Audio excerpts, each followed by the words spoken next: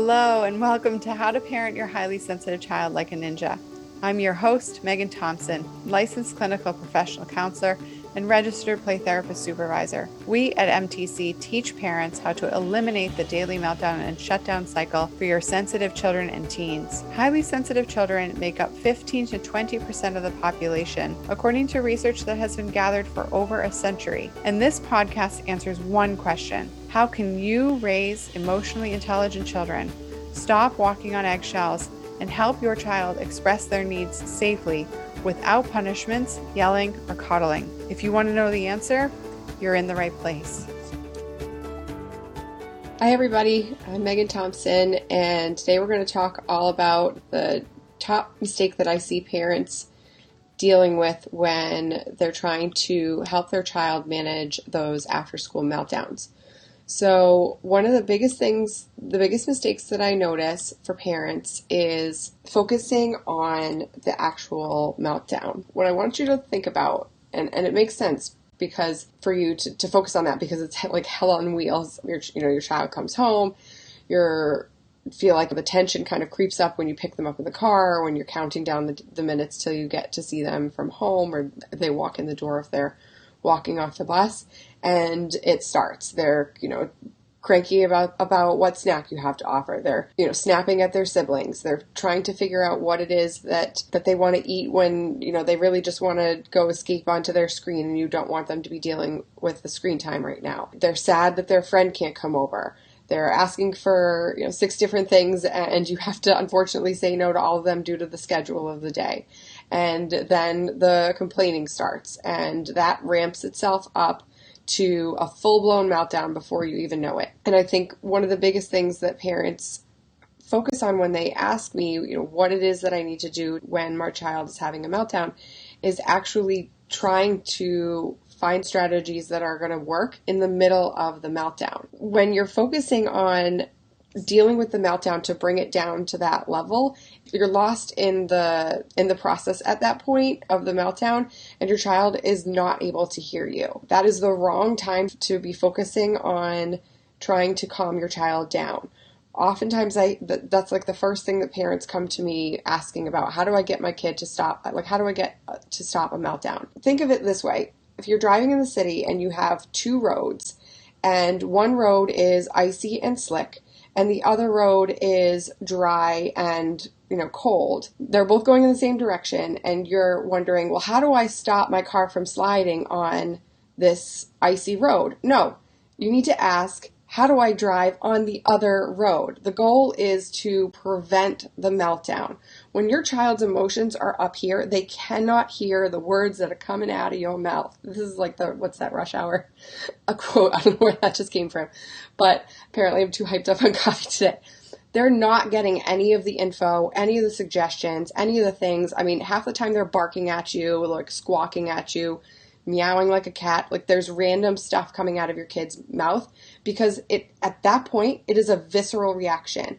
It is animalistic, and that's why half the time your kid's making these sounds that don't sound like they're coming out of a human's mouth, and drives you nuts because it's annoying, but it's also confusing because you're like, use your words. Your child is overstimulated and overwhelmed at that point, and there's no way that whatever you're suggesting or offering or trying to solve the problem to whatever they're complaining about is going to get through to their brain and actually calm them down at that point.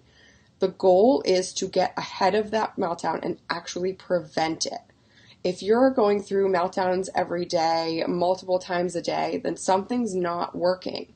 Your child has not learned the skills effectively, and you have not learned the strategies to prevent the meltdowns. That's where I come in. And dealing specifically with the school, what I'm focusing on here for you are the exact strategies that I use with parents to prevent the meltdowns. And one of the critical pieces of that is arranging for a team. I get that you can manage the teacher rolling their eye at you or giving you snide remarks, but can your kid manage the teacher's misunderstanding of your child's needs?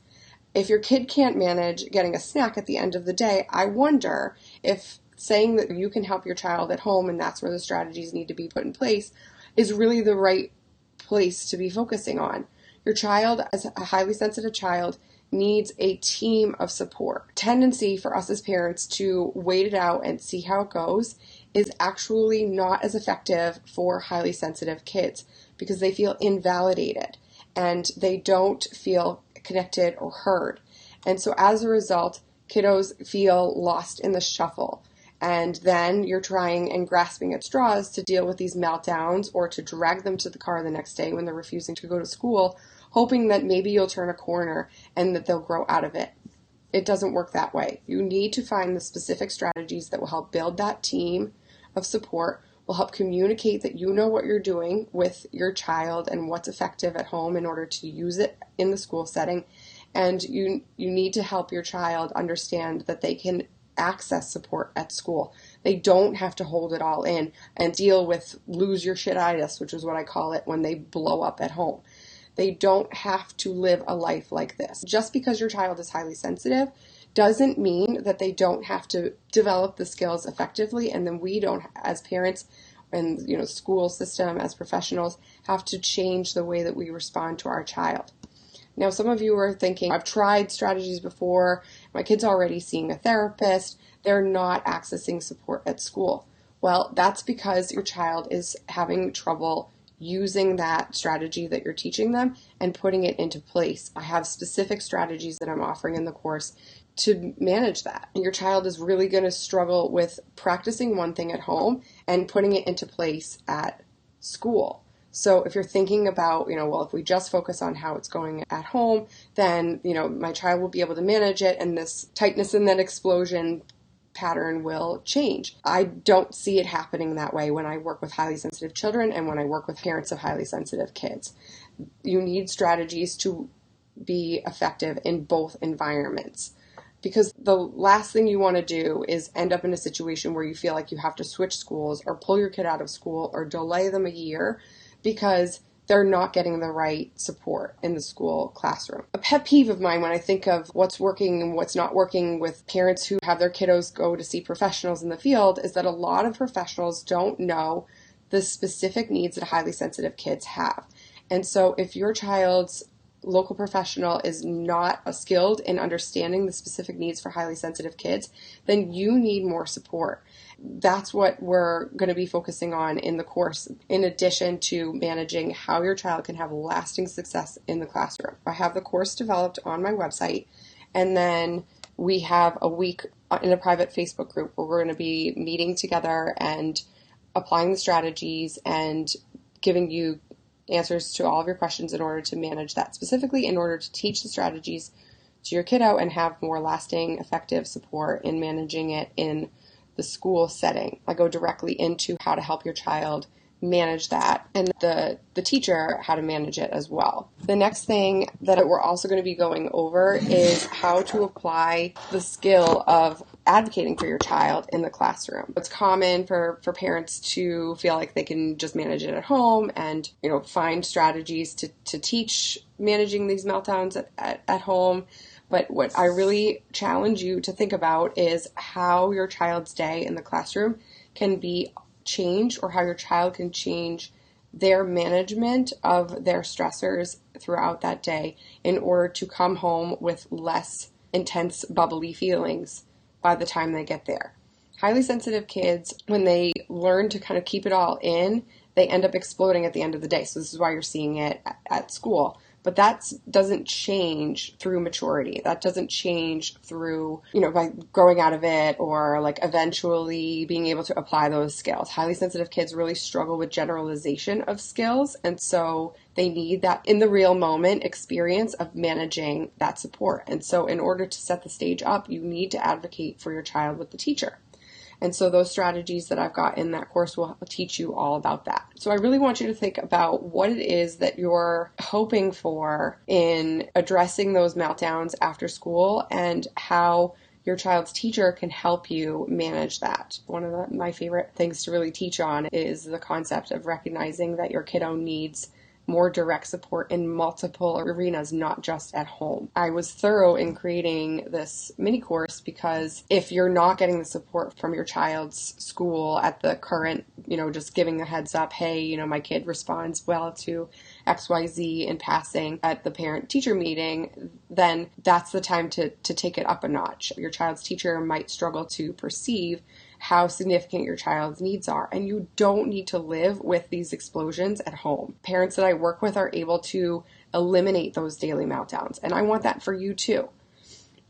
The hustle and bustle of life prevents us from putting lasting change into place. I'm motivating you to actually put this stuff in place and get that support directly in a way that actually helps action be taken instead of sitting back and waiting and seeing how things go, which is how we as parents tend to respond to what's going on with our kiddos. And quite frankly, it's how a lot of professionals can respond to children as well. But if you're dealing with daily meltdowns, that's not the way to go. My passion is helping parents realize and become the catalyst for change for their child. And oftentimes parents hear from other professionals or from just other parents that the kiddo is the one that needs to learn the skills. And unfortunately, research and my experience speak to the exact opposite. You're the one that needs to be doing something differently in order to help your child learn to do something differently.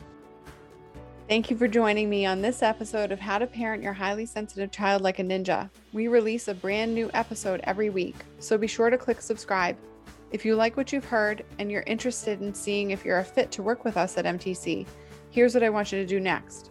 Head on over to meganthompsoncoaching.com/call and book an appointment with our team. We'll get on the phone for about 60 minutes and we'll get you clarity on where you're stuck in parenting your sensitive child or teen, what your goals are for supporting your child's development, and if we can help you, we'll get you started on knowing exactly what to do to eliminate that meltdown cycle. Eliminating the daily meltdown cycle does not happen by itself. You need expert guidance to make it happen, and we've helped hundreds of clients from all over the world end that cycle in as little as 8 weeks. So, to see if we can help you do the same, head on over to meganthompsoncoaching.com/call. I'm Megan Thompson, and we look forward to speaking to you soon.